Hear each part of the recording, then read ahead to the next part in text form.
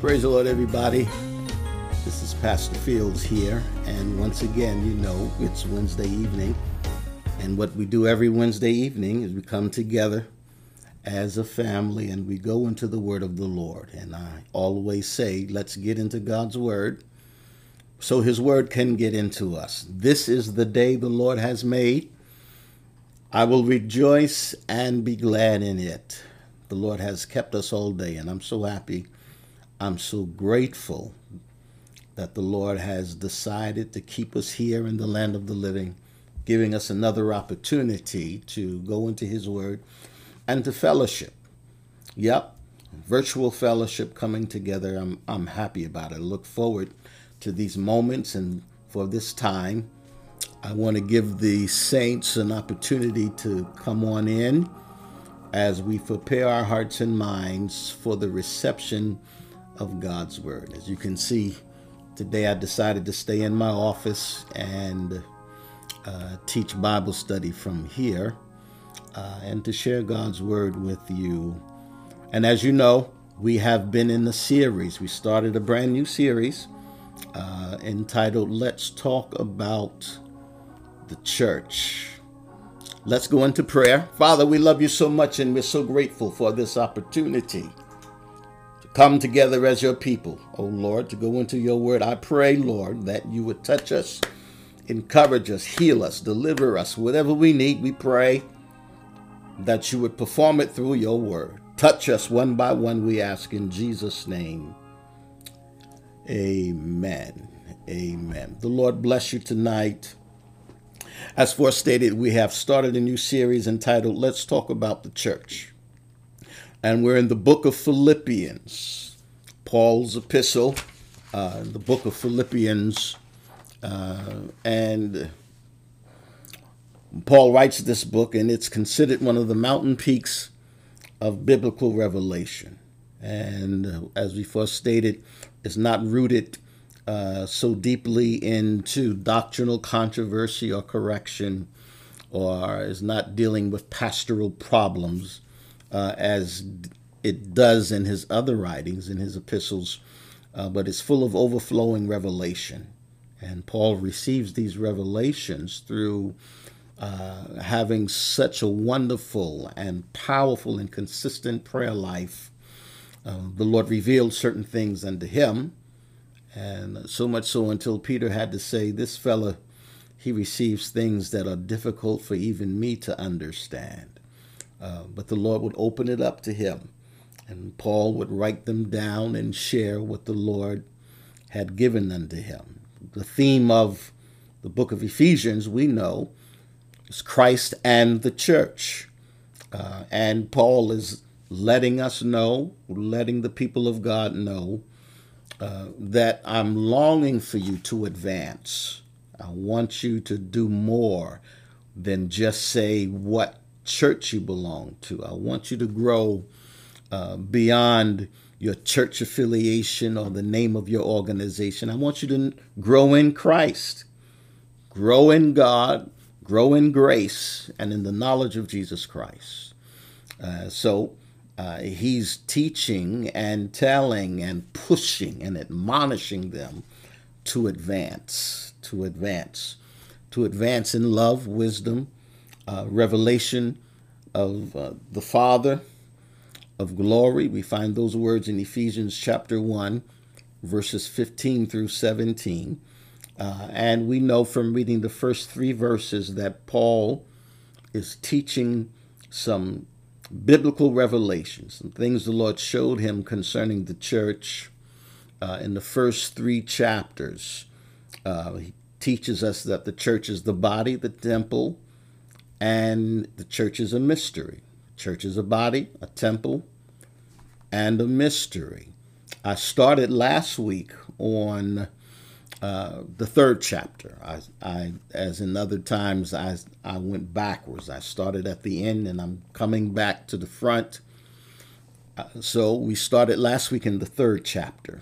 We talked about the fact that the church is a mystery. Now, if you need those notes, you know you can download them. They're attached to this session Each Wednesday, you can download the actual notes that I'm using to teach this class and other classes that we teach. All right, so, all right. So let's get into the lesson. I'm just looking at my notes because I don't want to miss anything. I want to get into this lesson. So last week we were in the 3rd chapter. Tonight we're in chapter 2 of the book of Ephesians. And we're going to talk about the church as being a temple. Ephesians chapter 2, verses 11 through 22. This is the anchor portion of our lesson. And it sounds like this: wherefore, remember that ye being in times Gentiles, and time past, Gentiles in the flesh, who are called uncircumcision by that which is called the circumcision, in the flesh made by hands, that at that time ye were without Christ, being aliens from the commonwealth of Israel, and strangers from the covenants of promise, having no hope, and without God in the world. But now, in Christ Jesus, ye who sometimes were afar off are made nigh by the blood of Christ. For he is our peace, who have made both one, and hath broken down the middle wall of partition between us, having abolished in his flesh the enmity, even the law of commandments contained in ordinances, for to make in himself of twain one new man, so making peace, and that he might reconcile both unto God in one body by the cross, having slain the enmity thereby, and came and preached peace to you, which were afar off, and to them that were nigh. For through him we both have access by one Spirit unto the Father. Now therefore ye are no more strangers and foreigners, but fellow citizens with the saints and of the household of God, and are built upon the foundation of the apostles, prophets, Jesus Christ himself being the chief cornerstone, in whom all the building, fitly framed together, groweth unto a holy temple in the Lord, in whom ye also are builded together for an habitation of God through the Spirit. Wonderful passage of Scripture. So here we are in the book of Ephesians, the 2nd chapter, and Paul, he is talking to a Gentile congregation, going in, telling them about their place in God. He's encouraging a group of people, no doubt, who are going through criticism, ridicule, because they are not of Jewish persuasion. And there is astonishment, amazement, bewilderment. Some have become jaded or angry because the Holy Ghost has a nerve to fall on those who are not of Jewish persuasion. These are Gentiles. Paul is the apostle to the Gentile, and he's preaching the gospel, and the gospel is doing what the gospel is meant to do: tearing down walls, penetrating the hearts of men and women, so they would open their mouths and say, what must I do to be saved? The Holy Ghost is falling. The gospel is being preached. The church is growing. Now we got all these people who are being brought into the church. That was the mystery, how God would save people of other persuasions, other nationalities, and call it his church. Now, we begin in chapter 2 now, talking about another aspect of the church. Last week again was a mystery. This week we're talking about the church as being a temple, and he's reminding the Ephesian congregants of their new life. You have a new life now. My Lord, I felt that. Put it in the comment section. I have a new life now. Remember that song we used to sing, Life Now is Sweet and My Joy is Complete, for I'm saved, saved, saved. He's reminding them that they have a new life now in Christ. And he talks about 3 characteristics that mark the condition of a person that does not have Christ. And he's doing this comparison to remind him that God has taken you out of where you were and brought you to where you are. And he knew where you were. He knew what you did. He knew what you said. But he still had a plan of salvation for you. And so he develops this little segue into bringing them into a gratefulness for their new position, their new state of being.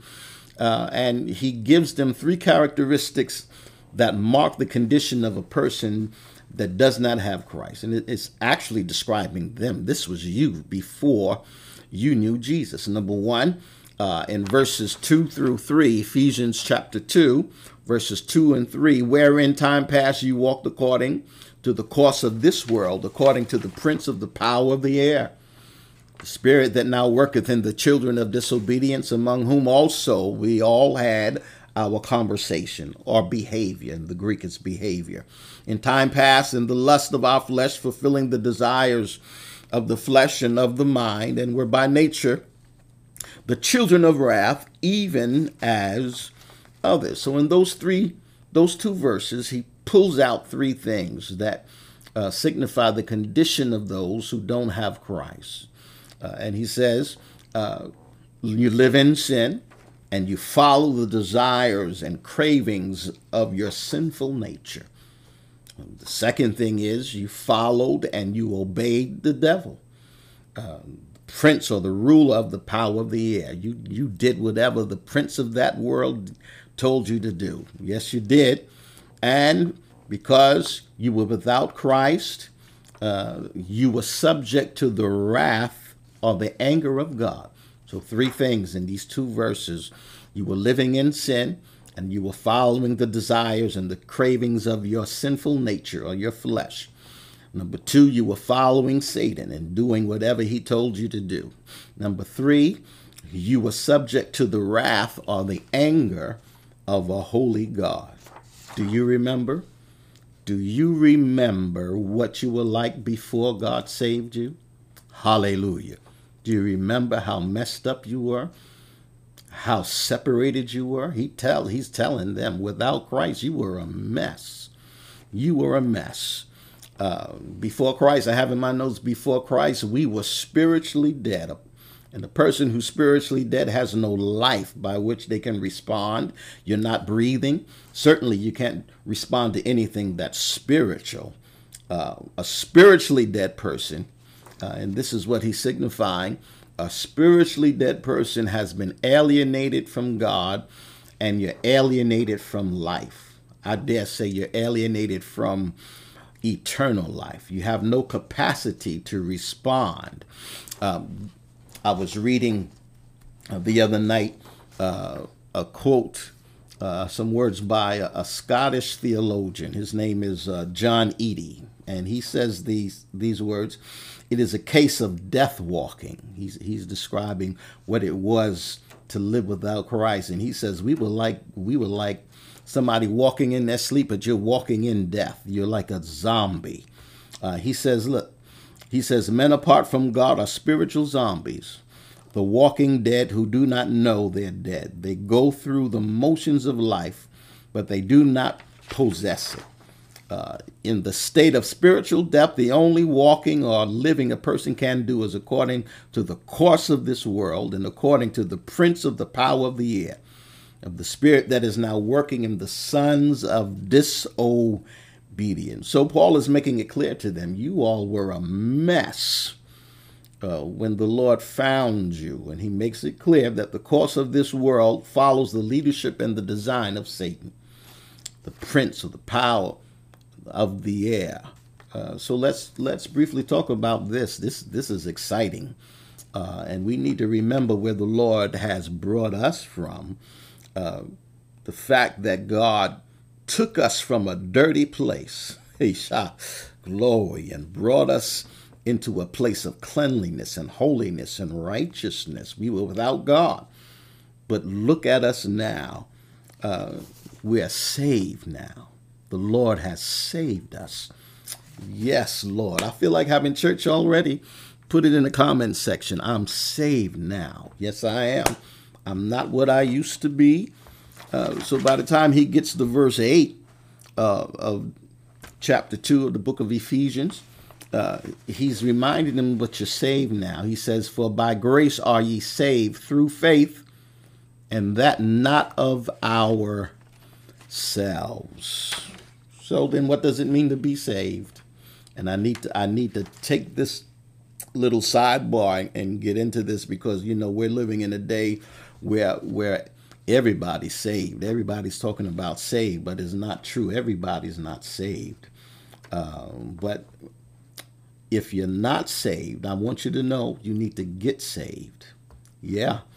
You can't just lift your hands and say, I'm saved. You got to give your life to the Lord, and he will save you. He's preaching and teaching here that salvation, the source of my salvation, Listen, Paul is a little deeper than the surface, and I don't mean to make small what we normally link on to and lay so heavy on. And let me explain. Especially in our environment, we want to know if you spoke in tongues. Did you speak in tongues? Did you speak in tongues? Now, yes, when a person gets filled with the Holy Ghost, they will speak in tongues. Yes, it is the evidence. It is the evidence that Jesus Christ has entered into me. Old folks used to say it's the initial evidence. When the Holy Ghost falls and comes into your life, you're going to speak in tongues. And that is very true. But Paul is not talking about that. He's talking about the source of our salvation. The evidence of it is the indwelling of the Holy Spirit, yes. But the source of it is the grace of God. Had it not been for his grace, the Lord wouldn't have taken a look at me at all. He would have just kept on going, because we're not worthy. Hallelujah. So it's the grace of God. He says, he's teaching that salvation's source is grace, and the means of salvation is faith. I had to believe. He must first believe that I am. Have you received since you believe? We believe by faith to be saved. We believe by faith to be saved. And I'm going to take you somewhere.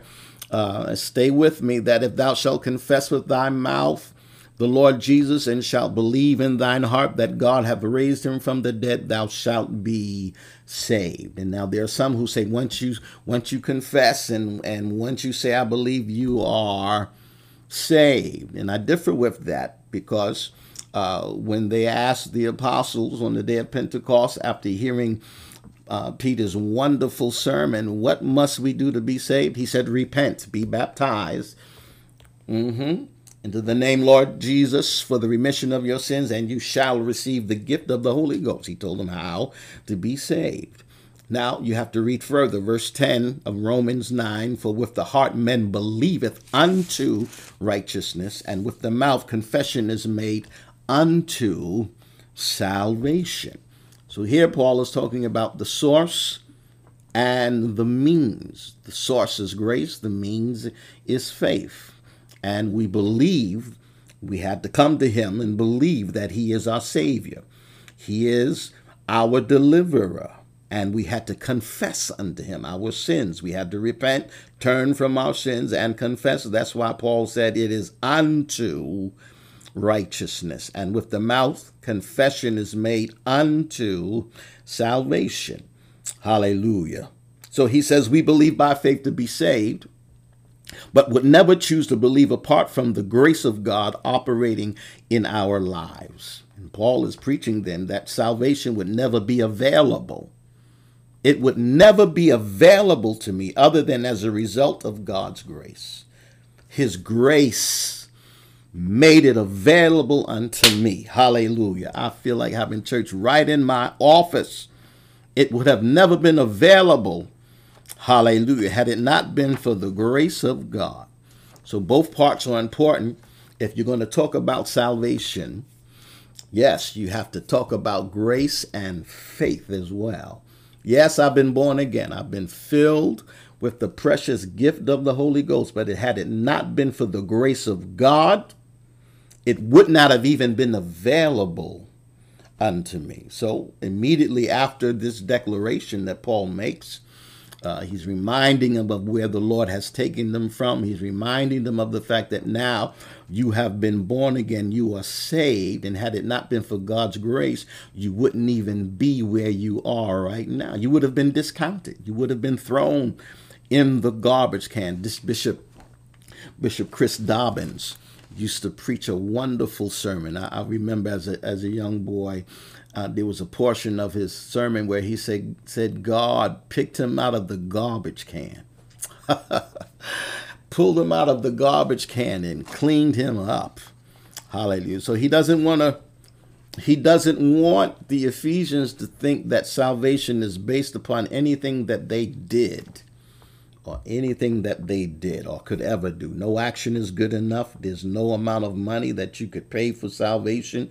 No good deeds you can do to wash away the sins that you committed. Nope, you have to do it the Lord's way. Salvation is a gift. Salvation is a gift. You know, I'm just laying a foundation before we get into this. It's a gift that only God can provide. Only God can give you eternal life.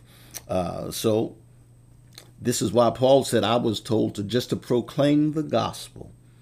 Proclaim the gospel. It was up to you now to receive it and believe it so you can, hallelujah, have privy to, or you will be able to obtain this salvation that God, through his grace and according to your faith, is making available to you. Hallelujah. He made it available to me. I'm saved now because of his grace. Hallelujah. So the Lord provides salvation. He's reminding us of all of this. So now let's dive into this lesson. Let's get into this lesson because he's talking to them heavy now, and he's dealing with some things that perhaps they were not used to hearing, but he's pulling them a little closer and deeper into a revelation of God's word and who he is and what God had to do to get them to where they were. So now, by the time we get to verse 11, he's explaining how those who are saved by grace through faith in Christ have become a part of a family. He says, okay, now you're saved and the Lord has pulled you in and made you part of a single family. So the church here now, I could have added a fourth aspect, not just body, temple, and mystery, but he's referring now and saying that the church is a family. We are a family. Hallelujah. And he says, by the grace of God, we have become a part of this family. Now,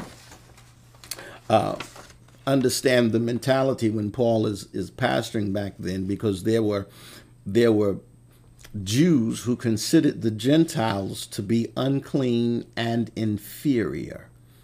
You're dirty and you're not good enough to be a part of the family. Could you imagine that?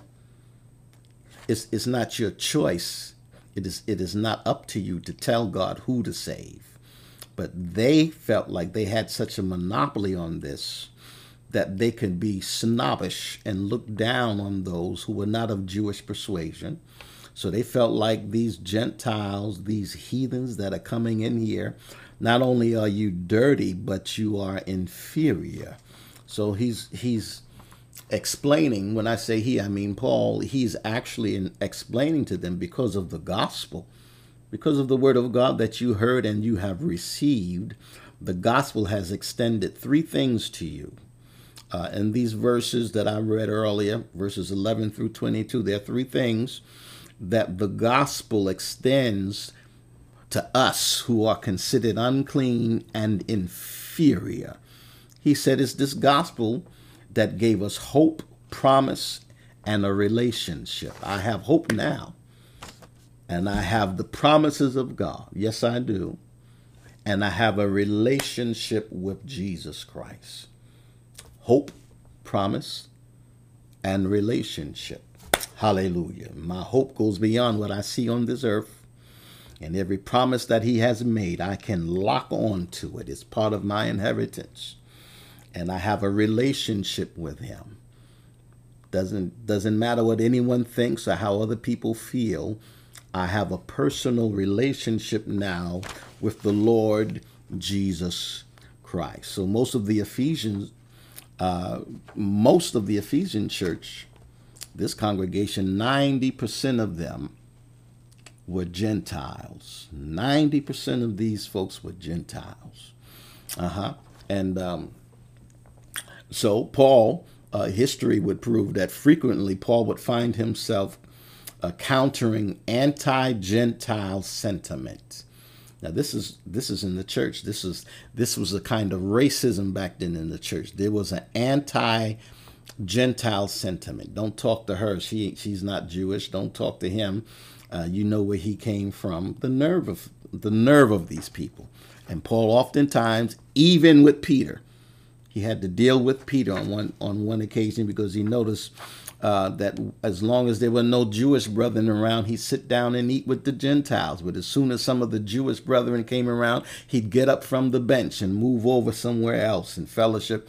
And Paul said, you can't do that. We can't bring that nonsense in here. Don't bring your racism into the family. Yes, I'm talking to that white evangelical. Don't bring that racism into the family. He didn't save us according to our color. He forgave me of my sins. He washed me in the same blood that he washed you in. Hallelujah. And he put us all in the family. By one Spirit are we baptized. I'm going to preach on this. Yes, I am. So Paul oftentimes had to deal with that anti-Gentile attitude among various churches. And he would go to the council. And I said last week, he would bring his sons with him, Titus and Timothy. And, he would bring some of these Gentile saints with him. And, could you imagine coming to a convention and because you're too dark, or because they know what side of town you come from, or because you're of a different race, they didn't want to say praise the Lord? Yeah. Even then, they had to deal with that kind of nonsense. And listen, the Holy Ghost don't care nothing about the color of my skin. Holy Ghost tears down barriers. When Jesus died on the cross, the partition was torn down. There's not supposed to be any kind of division among the people of God. No kind of division. No kind of division. So, Paul, in the next section, I would say verses 11 through 13, and I'll read it for you. And there's so many verses, but there's not enough time. I don't want to keep you too long. And I already know I'm probably going to have to come back to this, maybe call it something else, but hit it again. But he says these words, wherefore remember that ye being in time past Gentiles in the flesh, you were called uncircumcision. Now he's referring to the racist attitudes they had to deal with. The Jews called, well, come over here, you uncircumcised person, you. They're calling them dirty and nasty. You were called that. Instead of saying, praise the Lord, don't touch me, you're uncircumcised by that which is called the circumcision in the flesh made by hands. That at that time you were without Christ, you were aliens from the commonwealth of Israel, strangers from the covenants of promise. You had no hope. There's the hope. And without God in the world, but now in Christ Jesus, ye who were sometimes afar off are made nigh by the blood of Christ. So he's trying to get them to listen. Don't worry about what people have to say. The same blood that washed them washed you. And now, yes, you were cut off. You were alienated from the commonwealth of Israel. You had no Christ in your life. You had no hope. But now, because of the blood of Jesus, you are brought nigh. Hallelujah. You are brought nigh. You are brought nigh. You are part of the family. Listen, this is a blood thing. It's not a skin thing. It's a blood thing. It's not a nationality thing.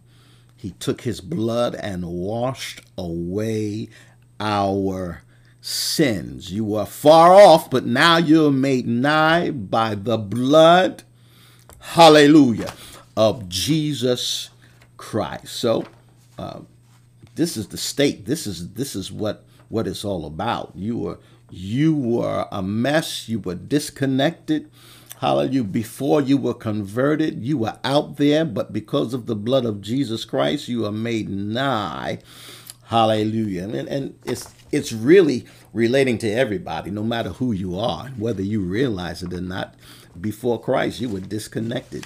Hallelujah. Before the blood had the opportunity to wash you, you were a mess. I don't care who you are, who your mama is, or what side of the tracks you live on. Hallelujah. We've all been made to drink out of the same cup. So he's writing to people who not long ago, though, were full-blown heathen. Yes, it's true. I was a mess. Yeah, I was out there in the street. It's true. I was a heathen. And I want to talk a little bit about what it meant back then, especially to an Ephesian, to be a heathen. This is where they came from. Paul is really understanding this, and at the same time telling them God knew you were dirty and nasty. Hallelujah. But he still washed you and brought you into the family. They were full-blown pagans, participants in a religion that was totally different than serving Christ Jesus. It was a cult. The name of the god that many of them worship, the name of the god Artemis. And Artemis is where we get that fertility stuff from. Easter. Yeah, maybe I need to dig into this.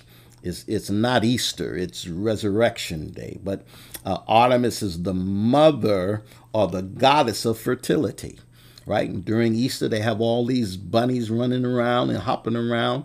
All of that is pertaining to a heathenistic, ritualistic religion that deals with Mother Earth and the mother of fertility, right? And they were involved in magic and sorcery and witchcraft, and they mixed other religions into this. But when they heard the gospel, the anointing fell and pulled them out of that, pulled them out of sin, pulled them out of darkness into the marvelous light. Don't let nobody push you back to where you were and tell you belong back there. No. I don't belong back there. God pulled me out of that, and now I'm saved. Now I'm saved. I don't care what you say.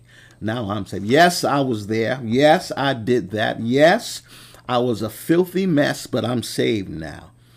Hallelujah. I'm saved now. And he points out in verse 12 about 5 different things concerning what it was like. Again, you were separated from Christ. You were excluded from citizenship of being an Israelite. No, you were not one of them. But now you're a child of God. You're in a family of God-fearing, Holy Ghost-filled people. Separated from Christ, excluded from citizenship. You were foreigners. Separated or alienated. You were an alien. You were alienated from the commonwealth of Israel. You had no rights. Nobody respected you, thought you were nobody. You had no hope. Hallelujah. You had no hope. I was out there and I had no hope, but I have hope now. And you were without God in this world, without God. Hallelujah. You had no relationship. But now I have hope. Now I have his promises. And now I have a relationship with God. We're going to dig into this. Oh, yes, we are. We're going to dig into this. So now he's saying, never mind what they say. Because of this salvation, God has taken people from here, taken people from there, and he has made us one, right? He has made us one. Remember the prayer that Jesus prayed in the garden when he said, Lord, make them one, right? And it seems like people fight so hard to keep us divided. But Jesus prayed, the will of the Father is that his people stop all of this foolishness and come together. We have the same Father, the same Holy Ghost, the same blood has washed us. Why are we so divided? So when he gets to verses 13 through 15. By the time he gets there, this is what he's talking about. He says, but now, in Christ Jesus, ye who were sometimes afar off are made nigh by the blood of Christ. For he is our peace. He is our peace. There ain't no fighting and bickering. Where did you come from? You have no. He is our peace. You have a problem with me, go talk to the Father, because he made me a part of the family. You don't like me? You don't like my dark skin? You don't like me? For whatever reason, go talk to my daddy, because he made me part of the family. He sets the solitary of the family. Yes, he's our peace, who have made both one and have broken down the middle wall of petition. He tore the wall down. Tore the wall down so nobody can say I don't belong. Nobody can get upset because God loved me enough to save me. He says, having abolished in his flesh the enmity, even the law of commandments contained in ordinances, for to make in himself of twain one new man, so making peace. That is powerful. So, but now, Christ, right? In Christ, you were once far away. You have been brought near through his blood. He has become our peace. So the law, listen, the law was a barrier between us and the Jew. And it caused hostility. Christ, listen to my notes, Christ, the Prince of Peace, becomes our peace and speaks peace to us. Then in himself, he unites Gentile Jewish believers into a single new humanity. Hallelujah, which is the generic word for human and does not indicate gender, masculine or feminine. We're just family. It does not implicate nationality. We're just family. Hallelujah. Our word anthropology comes from this root. The new man, the new humanity. However, Christ is himself, and all of us are incorporated. Listen to this. He is himself, and he is incorporated. And this is where the chapters start overlapping, because last week, chapter 3, talks specifically about mystery. This week, we're going to get to the fact that he says that we're a temple. Now, even in chapter 2, he says we're one body. We have been intertwined into his body, incorporated into his body. So, and the result should be, if we're all claiming that we're a part of the body, the result of this should be peace, concord, well-being, something of the favor of the Hebrew shalom. Remember, I always say it, shalom, shalom. There should be peace among us. Oh, she's family. There should be peace among us. Oh, he's family. There should be peace among us. Oh, they're family. We're the people of God, washed in his blood. We were a mess, and the Lord saved us. We're family. Hallelujah. Yeah. I don't care who your pastor is. If you've been washed in the blood of the Lamb, filled with the precious gift of the Holy Ghost, we're family. Hallelujah. And this one body, to reconcile both of them to God through the cross, by which he put to death our hostility. He came and preached peace to you who were far away, and peace to those who were near. For through him we both have access to the Father by one Spirit. That's the next thing he talks about. The fact that not only has he made us one, but he's given us all access. I just read 16, verses 16 through 18 for you. I'll go to 17. And came and preached peace to you which were far off, and to them that were nigh. For through him we have both access by one Spirit unto the Father. Hebrews 4:16 says, let us therefore come boldly unto the throne of grace, that we may obtain mercy and find grace to help in time of trouble. That's for everybody now. If we're all family, all of us, any of us, can come to the Father boldly. And he won't look at us, and he won't treat the black one different than the white one. He won't treat the Jewish one different than the Gentile one. Because in his eyes, we've all been washed in his blood, and we are one family. We're also fellow citizens, right? So now we're in the now. That was back then, but now we're in the family. We're all together now. We've been filled with the Holy Ghost. We've been made one, and we should have peace among us. We have access to the Father. And now in verse 19 of the book of Ephesians, and the first portion of it, he said, now, therefore, ye are no more strangers. No more strangers, but we're fellow citizens. We're no more strangers, but we are fellow citizens. No more strangers, but fellow. And this is a privilege. We're spelling it out. We're fellow citizens. No more foreigners, right? No more aliens. Hallelujah. Thank you, Jesus. But we are part of a household of God. I love the word of God. Listen to this.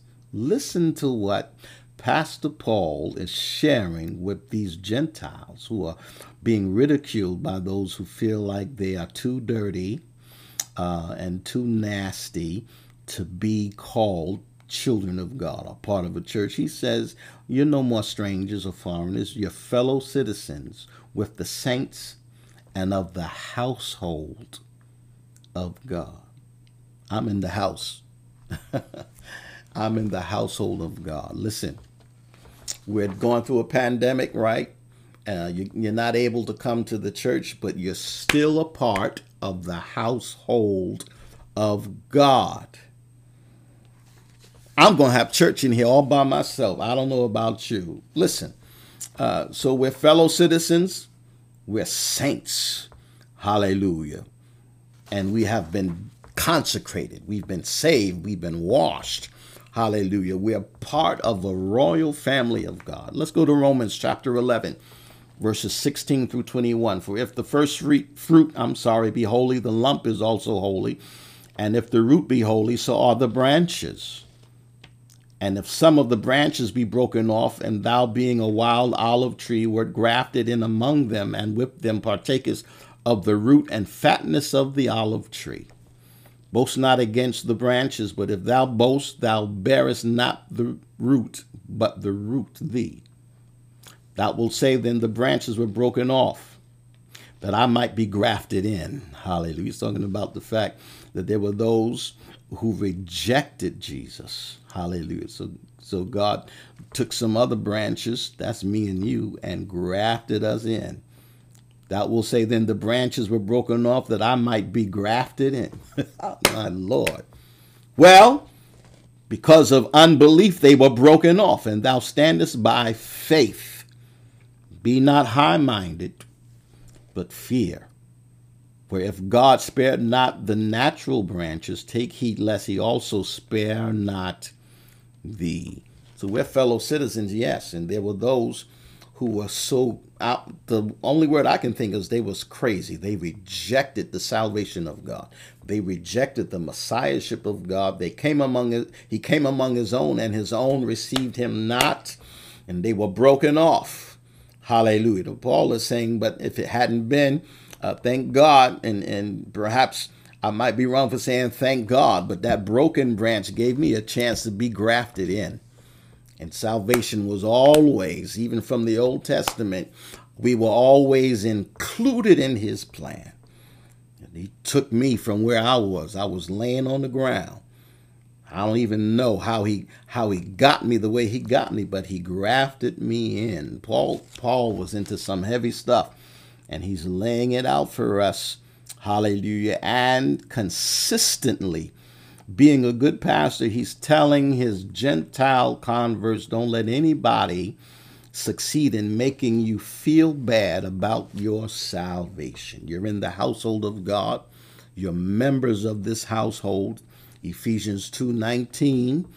Hallelujah. Fellow citizens with the saints and of the household of God. Now Paul, after saying all of this, now he brings us to a place where he said we are a holy temple. Let's talk about the church. Yes, we are a holy temple. A holy temple.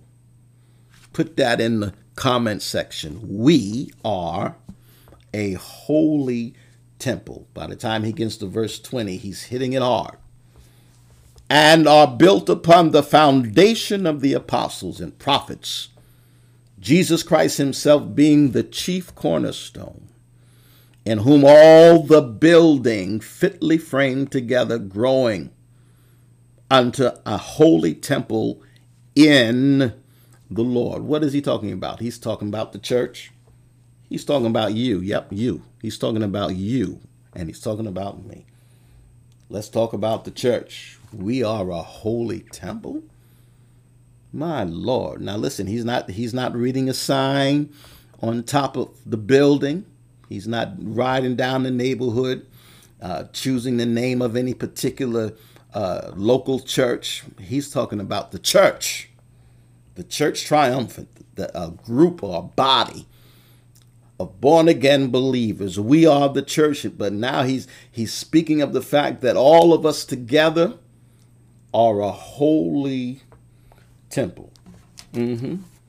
Having begun the analogy or the concept of household, family, his thought now moves into another meaning of house or building. Talks about us as being a temple built on the foundation of the apostles and prophets, with Christ Jesus himself as being the chief cornerstone. In him, the whole building, in him, all of us are joined together. He says, joined together and rises to become a holy temple in the Lord.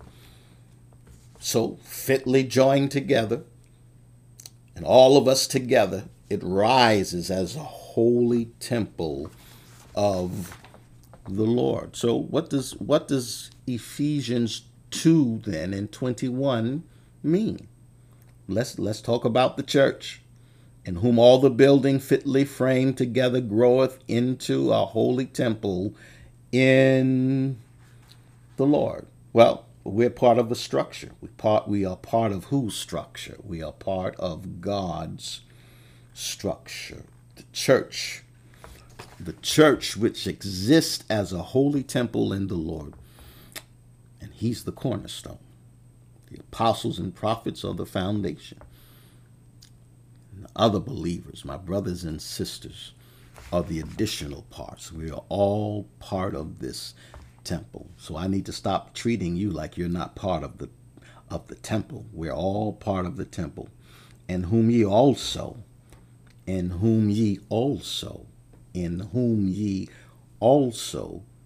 are builded together for a habitation of God through the Spirit. Beautiful. Hallelujah. Listen, and let's go to 1 Corinthians chapter 6. 1 Corinthians chapter 6, he says these words, and he's referring to our bodies as being a temple. Remember, 1 Corinthians chapter 6, verses 19 and 20. What now? Know ye not that your body is the temple of the Holy Ghost which is in you, which ye have of God, and ye are not your own? Ye are bought with a price. Therefore glorify God in your body and in your spirit, which are God's. Let's go to 1 John chapter 1. So here in Corinthians, he's saying my body is a temple, right? Each believer's body is a temple. And he's giving us a slightly different word picture, but it's relevant to the context of what we're talking about. So we have to see ourselves, each of us, as a temple of God, and we have to take care of the temple. We can't defile the temple because he's living in the temple. Listen to my notes. Additionally, we have to serve as part of a holy temple that includes other believers. We are to seek to live pure as a church body, to be pleasing to God in our worship. Both aspects are great importance to God. Now let's go to 1 John. First chapter, verses 8 and 9. If we say that we have no sin, we deceive ourselves and the truth is not in us. But if we confess our sins, he is faithful and just to forgive us our sins and cleanse us from all unrighteousness. Why did I read that? Because he's telling us how to keep the temple clean. Yeah, because even after you get the Holy Ghost, you're not going to always think the right thought. You're not always going to do the right thing, say the right thing. So you have to keep the temple clean. In the Old Testament, they had to clean the temple physically, actually go into the temple and clean it out, make sure it was clean, right? Same thing now, because we are the temple. Our bodies are the temple.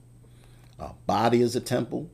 All of us fitly joined together rise up as a temple, and the Spirit abides in us, but he's telling us how to keep the temple clean. Create in me a clean heart, renew a right spirit within me. Here, the Apostle John is saying, confess your sins. Don't walk around saying, oh, I got the Holy Ghost, I'm saved, I don't never do anything wrong. No, he says, confess your sins, and the one who saved you is faithful and just to forgive you of your sins and cleanse you from all unrighteousness. So the structure then, and I'm hastening on because I don't want to hold you too long. The structure has several important parts. The foundation, right? The foundation. And I'll read a few scriptures. According to the grace of God, which is given unto me as a wise master builder, I have laid the foundation, and another buildeth thereon. But let every man take heed how he buildeth thereupon. For other foundation can no man lay than that is laid, which is Jesus Christ. Now, if any man build upon this foundation gold, silver, precious stones, wood, hay, stubble, every man's work shall be made manifest, for the day shall declare it, because it shall be revealed by fire, and the fire shall try every man's work of what sort it is. Romans 15 and 20. Yea, so have I strived to preach the gospel, not where Christ was named, lest I should build upon another man's foundation. 1 Timothy 6:19. Laying up in store for themselves a good foundation against the time to come, that they may lay hold on eternal life. The foundation. What is the foundation? Then I'm reading these scriptures. It is the apostles and the prophets, the teachings of the apostles and the prophets. That old covenant congregation and the teaching of the apostles to the new covenant congregation provide a firm foundation. Now, listen.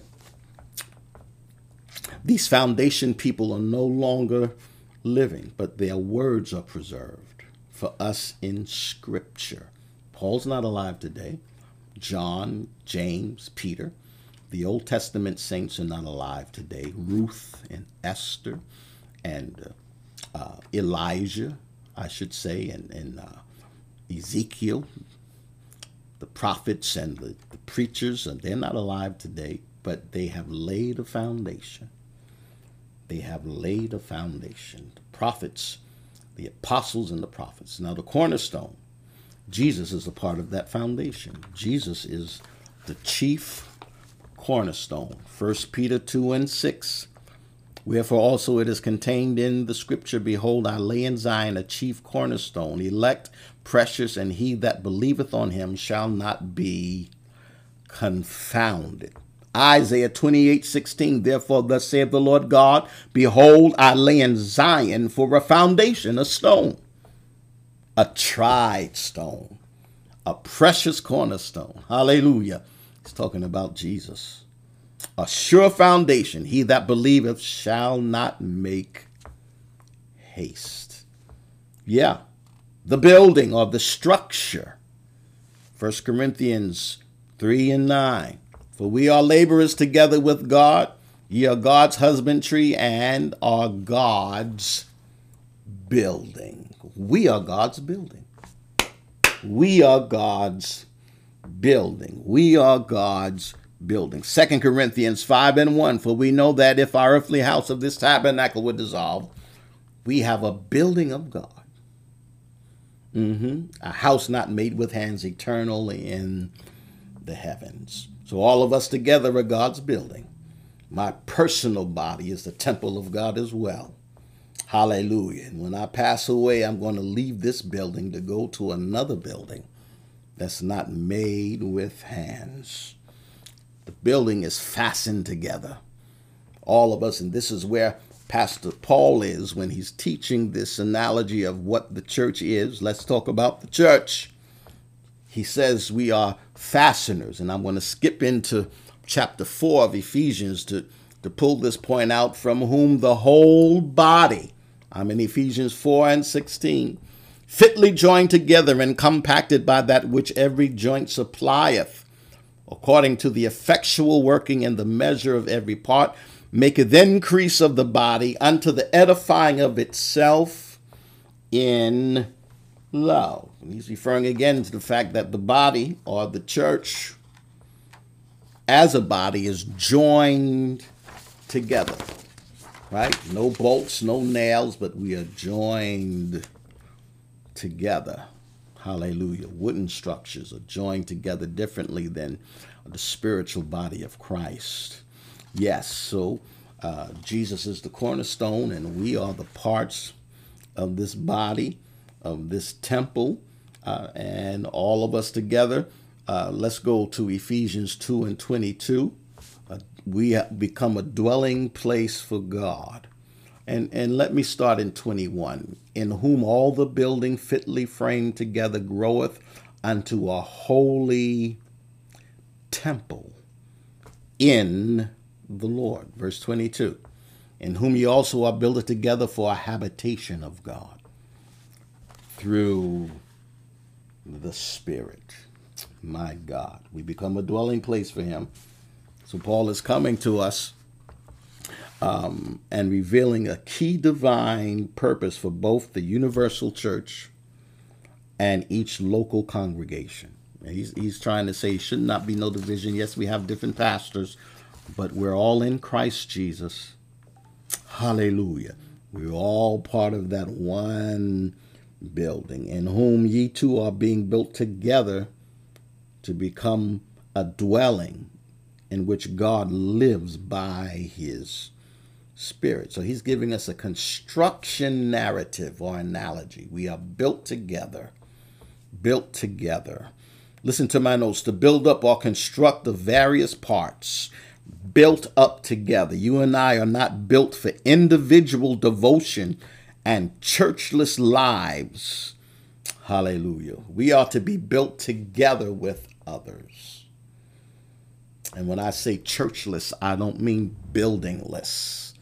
I'm not talking about a building. I mean to be disconnected means you're churchless, you're bodiless. Listen, if I cut my finger off, my finger has become bodiless. My God. If I cut my foot off, my foot has become bodiless. The only way you can say you're a part of the body is to stay connected. Got to stay connected. The temple has to stay in place, stay in peace. Listen, but Lord, some of those people in the church are hard people. Listen to my notes. We got saints saying, leave me alone. Don't bother me. I don't want to fellowship with you. I don't want to be a part of the building. That's what you're saying. Loving them is too difficult. I can't love her. I can't. There ain't no way I can do that. Ain't no way I can do that. Ain't no way. We got too many ain't no way saints in the church. Ain't no way I'm going to do that. You need to change your testimony.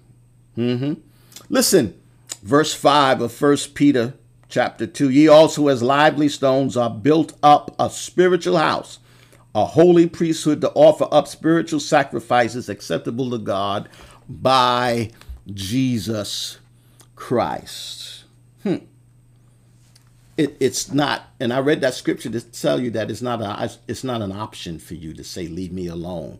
I don't want to be around you. Because if you're in the priesthood, we're all being called. We are all priests. How can you effectively pray, effectively intercede, because that's what a priesthood does, if you don't want to be bothered?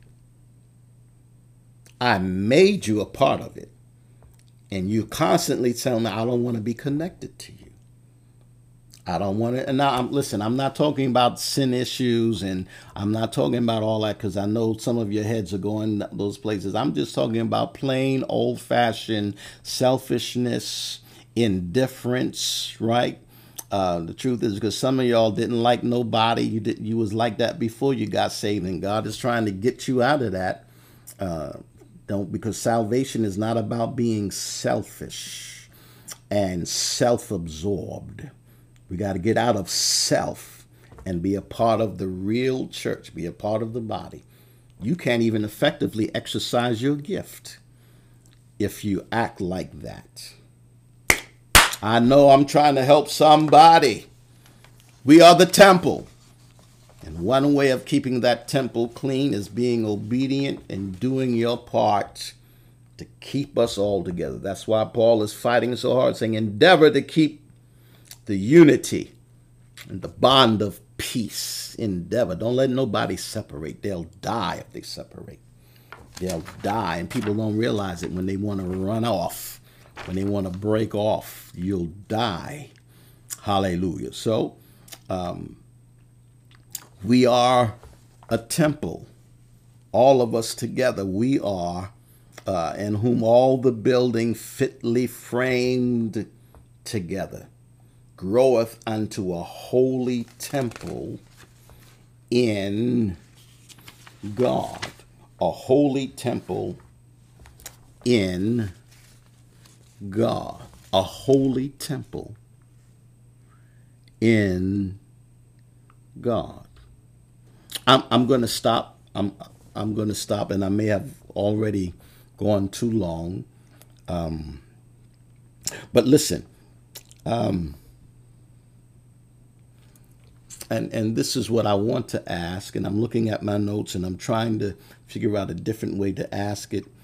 But I'll just ask it the way it's written here. Are you a part of the temple? And what happens inside the temple? There is worship, there is praise, there is prayer, there is sacrifice, there is intercession. All of that happens in the temple. And all of us, now that's even in this temple, but all of us fitly framed together. There's prayer, there's worship, there's sacrifice. Now listen, in the priesthood, the sacrifice is not just made for me, it's made for others also. Others also. And this is why Paul is stressing the fact that there should be peace, because we're fitly joined together, there must be intercession, there must be sacrifice, there must be a discernment, there must be a sensitivity to the needs and the hurts of others in order for the temple, because it's a living, breathing organism. So are you a part of the temple? Are you a part of the temple? And listen to my notes. Your church is the temple of God in microcosm, manifested in your community, right? A microcosm in your community. But the Lord's church is an organism. It's much larger than what you have in a community. We together, though.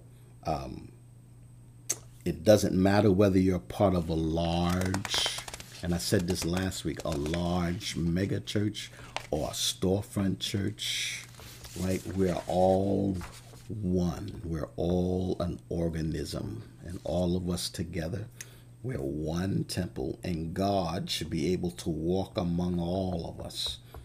No division, no hatred, no indifference. We're all God's children, all of us together, right?